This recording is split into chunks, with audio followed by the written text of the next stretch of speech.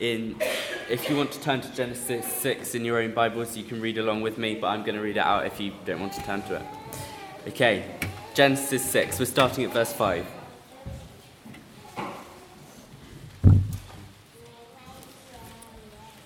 It's at the beginning if you're stuck.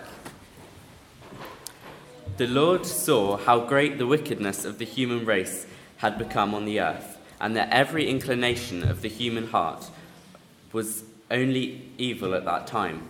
The Lord regretted that he had made human beings on the earth, and his heart was deeply troubled. So the Lord said, I will wipe from the face of the earth the human race I have created, and with them the animals, the birds, the creatures that move along the ground, for I regret that I have made them. But Noah found favour in the eyes of the Lord. This is the account of Noah and his family. Noah was a righteous man, blameless amongst the people of his time, and he walked faithfully with God. Noah had 3 sons, Shem, Ham, and Japheth. Now the earth was corrupt in God's sight and was full of violence. God saw how corrupt the earth had become, for all the people on earth had corrupted their ways. So God said to Noah, I am going to put an end to all people, for the earth is filled with violence, and because of them, I am surely going to destroy both them and the earth. So make yourself an ark of cypress wood, make rooms in it, and coat it with pitch inside and out. This is how you are to build it. The ark is to be 300 cubits long, 50 cubits wide, and 30 cubits high. Make a roof for it, leaving below the roof an opening 1 cubit high all around. Put a door in the side of the ark, and make lower, middle, and upper decks. I am going to bring floodwaters on the earth to destroy all life under the heavens, every creature that has breath in it. Everything on earth will perish. But I will establish my covenant with you, and you will enter the ark, you and your sons and your wife and your sons' wives with you. You are to bring into the ark 2 of all kinds of living creatures, male and female, to keep them alive with you. 2 of every kind of bird, of every kind of animal, and every kind of creature that moves along the ground will come and be kept alive. You are to take every kind of food that is to be eaten and store it away as food for you and them. Noah did everything just as God commanded him. And then, as you probably know the story, if not, you've seen from our wonderful drama, that the world floods, all these animals are safe in the ark, and then it rains for 40 days and 40 nights, and then Noah gets out with the animals and starts all over again. But if we look at verse 5, it says, the Lord saw how great the wickedness of the human race had become on the earth, and that every inclination of the human heart, every inclination of the thoughts of the human heart was only evil at that time. See, that was the context that Noah existed in. But if we read in verse 9 that in that context, Noah was a righteous man. In that context, he was a righteous man. He was blameless amongst the people of his time, and he walked faithfully with God. And what these verses show me is that, God cares about the human heart. He was upset that all of their hearts were turned against him were evil. God cares about the human heart, and that Noah's heart wasn't like that. All the hearts were against, but then there was Noah, and Noah was righteous. His heart was righteous, and his heart was for holiness. And that's basically what I'm going to be talking about today. I'm kind of using the story of Noah as kind of a launching pad to dive into the kind of topic about holiness, and I'm going to talk a lot to do with joy in holiness, which I'm going to call happy holiness, just because it sounds good. So I'm going to talk about happy holiness today. To get started with that, there's a word sanctification, which is used quite a lot in combination with the topic of holiness, and I just wanted to find that so we all know what that means, because it's one of these words. So sanctification, to be set apart and declared holy unto God. To be set apart and declared holy unto God. And there's this thing called positional sanctification, another long word, but or positional holiness. And this is, if you've given your life to Jesus, and if you've embraced what he's done for you on the cross, this is what you already have. It's your position that you're in. This is something that comes by virtue of relationship with Jesus, similar to a son being born into royalty. Once we become a follower of Jesus, We are born into God's kingdom and into God's family, and through what he's done on the cross, he washed us clean, he wiped our slate, and we are born into his family, we're born into his kingdom, and we're set apart unto God. He's given us positional holiness by what he's done. Like, if you think about the son born into royalty, regardless of how this son proceeds in his conduct from then on, he's still got the same position, he's still a royal, he's still a son, and it doesn't change, it's just the same. And regardless of how you think you're doing in faith, in striving towards holiness, know that you've got this. Like, you're in the family, you're loved, you're accepted, you're desired, you're forgiven, you're a son, you're a daughter, you're an heir, and this stuff won't change. Like, it's unshakable. This is the fundamental truth of who you are. Like, and the spiritual warfare and the enemy will try to attack that and make you doubt, oh, am I? But actually, this is the core. This is like, you need to have this as a backdrop for your entire life. But particularly also when looking at the issue of holiness, you just really need to keep this in mind as a backdrop. And because often, sometimes when holiness is preached about, it can cause us to like look inward and go into guilt and shame and thinking, oh, I'm not good enough. But actually, just keep this in the backdrop. You are loved, you are desired, you are forgiven, you are accepted. That won't change. Like, keep that as a backdrop for everything. Because, yeah, we don't want to cause this to like go into guilt and shame, and we want to move forward with God. And because shame and guilt doesn't belong to us, because we walk in grace, and that's what we walk in. And just before we start properly, I'd like everyone to stand up, and I'm just going to break any shame and guilt off the church, so we just can really be in a good, fresh mindset, just ready to go for this.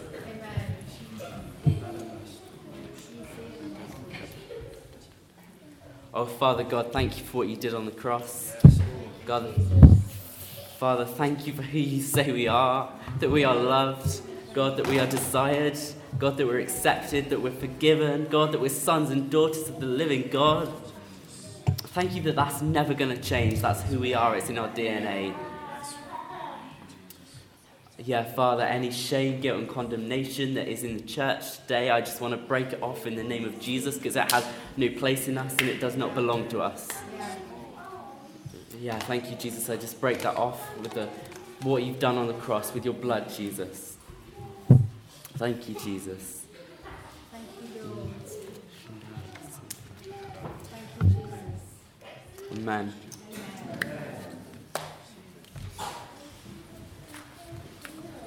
Okay, so I've talked about positional sanctification. That's the stuff, it's not going anywhere. Don't doubt that. Don't ever let the enemy or anyone or try and question that, because that's who you are and that's not going anywhere. But what I'm talking about now is something called progressive sanctification, or progressive holiness. And that is something that begins at salvation and continues right up until the day that we enter heaven. It's a progressive work of God and man that makes us more free from sin in our actual lives. It makes us more free from sin in our actual lives. And it's not about time. So someone could be a Christian 20 years, someone could be a Christian 5 years. And the person who's a Christian 5 years could have run a lot faster and harder and really pursued this holiness and got a lot further towards it than someone who's been a Christian 20 years and sat in passivity. So it's not about time. But it's from being born again, becoming more and more like him as time goes on, and just reflecting who he is.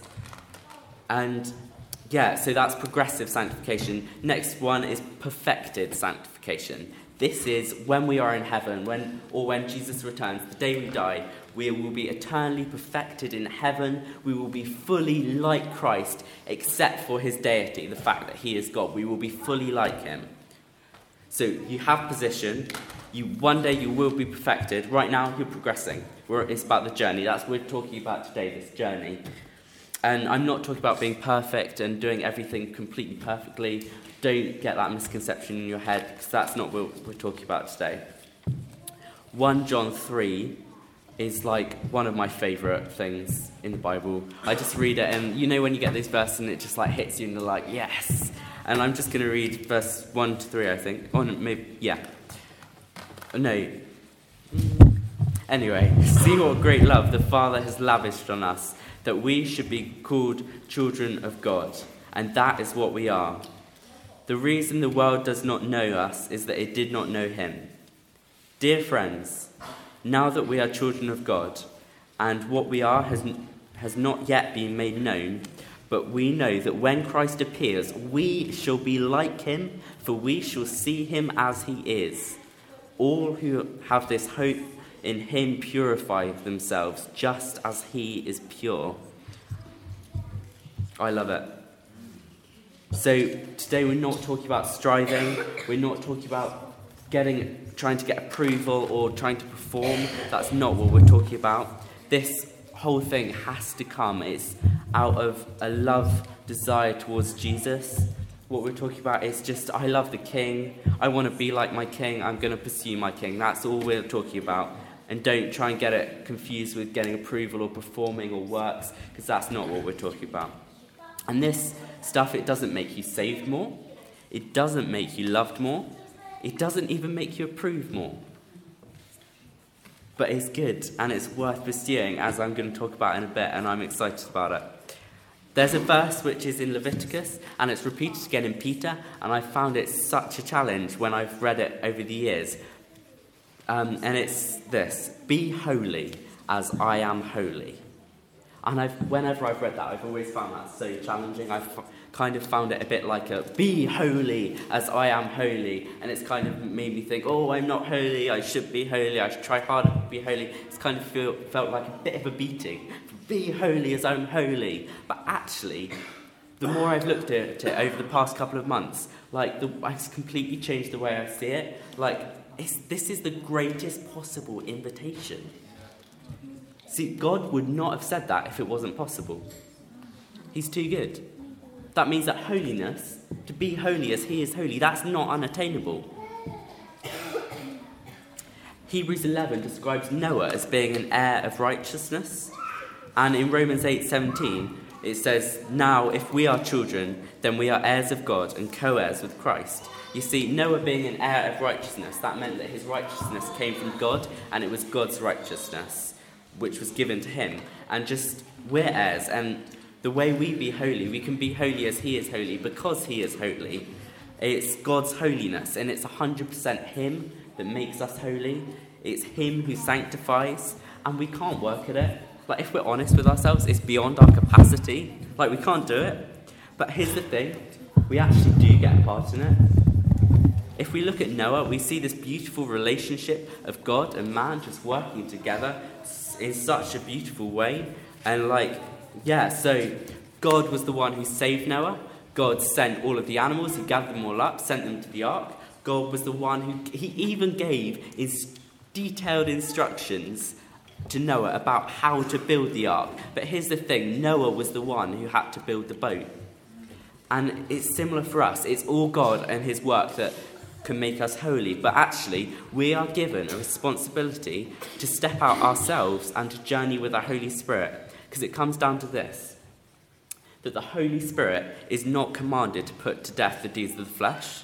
We are. In Romans 8:13, it says this: for if you live according to the flesh, you will die. But if by the Spirit you put to death the misdeeds of the body, you will live. And in Romans 6:6, it says, for we know that our old self was crucified with him, that the body ruled by sin might be done away with, and that we should no longer be slaves to sin, because anyone who has died has been set free from sin. See, the Bible actually teaches us that we're dead to sin. Dead. There's not much stronger word they could have used than that. Dead to sin. And guess what? Dead people don't sin. But not only that, the Bible teaches that he gave us a new nature. He didn't just leave us being dead. We took on his identity and his nature. And in 2 Peter 1 verse 4 it says, and because of his glory and excellence, he has given us great and precious promises. These are the promises that enable you to share in his divine nature. So we get a new nature. But sure, sometimes you do get some of the old nature sniffing around. You do. But guess what? We get to crucify it. And sometimes you might have to do that daily. Sometimes you might have to wake up and say, God, I choose you today above all else, and I choose to die to anything other than that, any flesh or any desires. You might have to do that daily, but actually there is such joy in that. Like when it comes sniffing around, you can just smack it back down in the grave where it belongs because you're dead to sin. And there is such joy in that. Because it's what he's done. Romans 8 verse 11, in the same way, count yourselves dead to sin, but alive to Christ. You see, old you died when Jesus died. The old is gone, the new has come. That's what Jesus has done. You were a sinner, and now you've been made a saint. Romans 5 verse 8 says this, while we were still sinners, Christ died for us. While we were still sinners. That means that we aren't still sinners anymore. You were a sinner, now you're a saint. And there's this kind of attitude that I've felt, not necessarily in this church, but just generally around, that kind of, it's been floating around like, oh, it's okay, we're all sinners, we all mess up, it's okay, everyone does, we're all sinners, just amongst the Christian community. And then you're kind of, once you hear that, you just believe you're a sinner, and like you're in this cycle of trying really hard not to sin and trying your best not to sin, but just still believing that you're a sinner, and then you wonder why you sin. If you believe you're a sinner, then you're sin by faith, but actually what the Bible teaches is that you were a sinner, and now you've been made a saint. That's what Jesus did.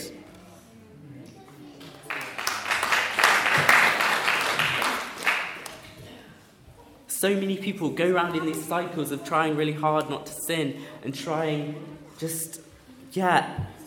but still believing that they're sinners because that's what they've been told. But actually, when you look at the Bible, that's not what it says.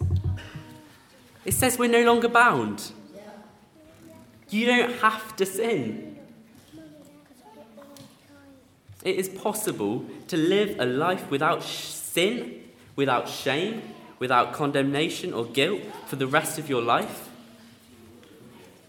And that should not come across as revolutionary teaching. That is what the Bible says. And I refuse to lower my standard of what I believe to what I've experienced, but I raise my belief up to what he says and believe that he is enough to do it. Because that's what it says in here.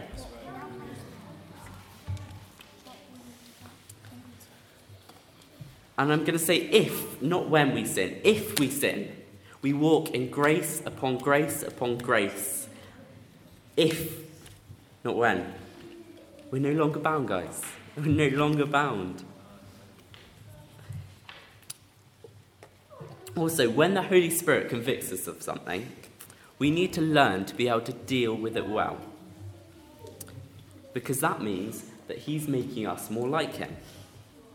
It's like often in prayer we're like, oh God, I want to be like you, make me like you. And then he points something out in you and you allow shame, guilt and condemnation to get in and you're like, oh, and it's painful and you kind of like keeping it real for a second. Have you ever, well, I'm just saying this from personal experience, but I know it's an experience of many, like when God points something out, maybe it's in your character, whatever it is, that or something you've done and you just know it's not pleased God and you kind of avoid him for like 3 days and you like just try not to speak to him and kind of it's shame, it's like, oh, I don't want to because I've done this. And we allow sin to separate us from God, and actually what he did on the cross was break that. Like he's already paid the price, so sin didn't have to separate us from God. Like what if when you sin, if you sin,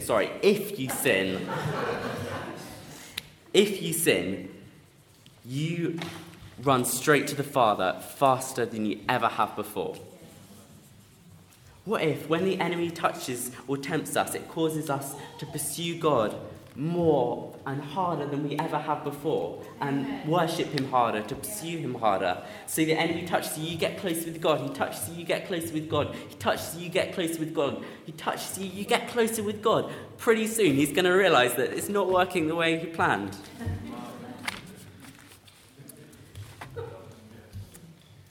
When God deals with sin or any fault in action, attitude, or character, he is purifying our hearts. And in the Gospel of Matthew, there's these things, and I think they're called the Beatitudes, and I just love them so much. They've just got these like tangible promises, like you could hug them. They're like so tangible. Like Matthew 5, verse 8, I love this. Blessed are the pure in heart, for they shall see God. Blessed are the pure in heart, for they shall see God. What more could you ever want? To see God. You don't have to wait until you die to see God. Aid used a verse last week, Exodus 33, verse 20, when talking in the Old Testament, no one shall see God and live. To go from no one shall see God and live to blessed are the pure in heart, for they shall see God. That is the gospel. That transformation between that and that is what Jesus has done. But actually, the more I thought about no one shall see God and live, actually, this is still kind of true, but in a new way and not in the same way that it was before. You see, no one shall see God and live. Once you see God, once you look in his face, once you have seen how beautiful he is, you've seen how much he loves you, how majestic he is, how wonderful he is, how strong he is, how amazing he is. Once you've caught a glimpse of God, you cannot live the same. You cannot live. And like all the flesh and all the desires and stuff, it just has to die. Because you can't live the same, because you have seen God, you have seen a greater love, and you cannot settle for anything less.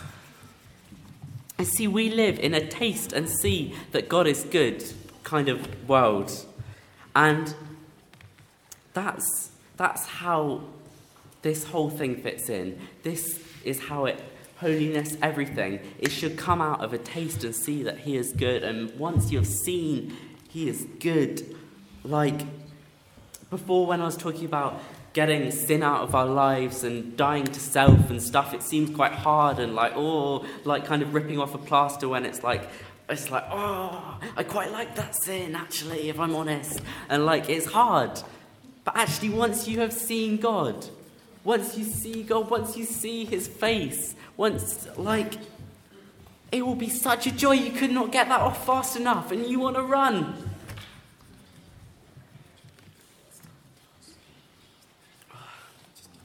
There's another one that I love. Blessed are those who hunger and thirst for righteousness, for they will be filled. Blessed are those who hunger and thirst for righteousness, for they will be filled.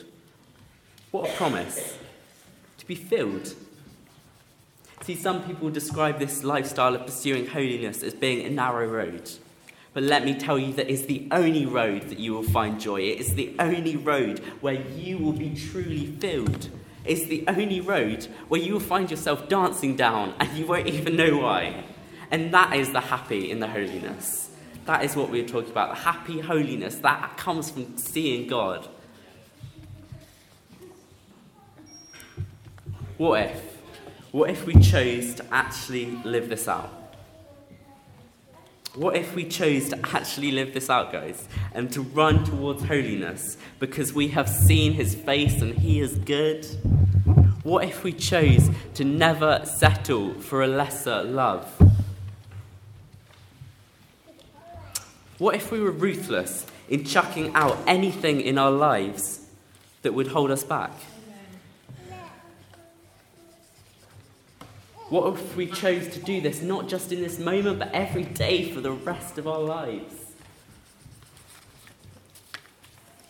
What if we were to be called righteous people, blameless amongst the people of our time?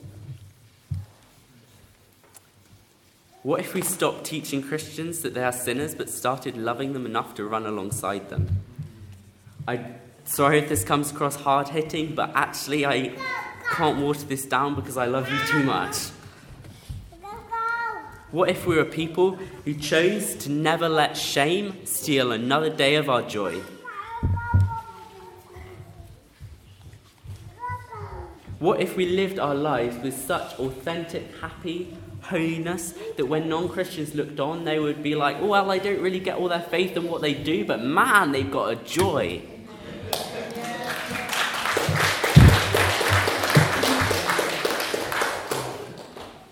What if we actually believed that he was enough and started to live like it? Yeah, I'm just going to close by praying for everyone and me. Oh, Father, thank you that you are a good God.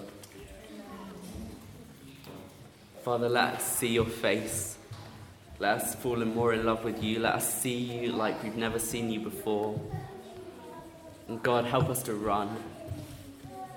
Father, help us to chuck anything out that will get in the way, God. Help us to be people who've got our hearts set on you and on holiness and on joy in that, God. I just ask that you release joy in this church for holiness, God, that we would be a people who step out and set a new culture and a new standard in our lives because we have seen your face, God. Jesus. Thank you, Jesus.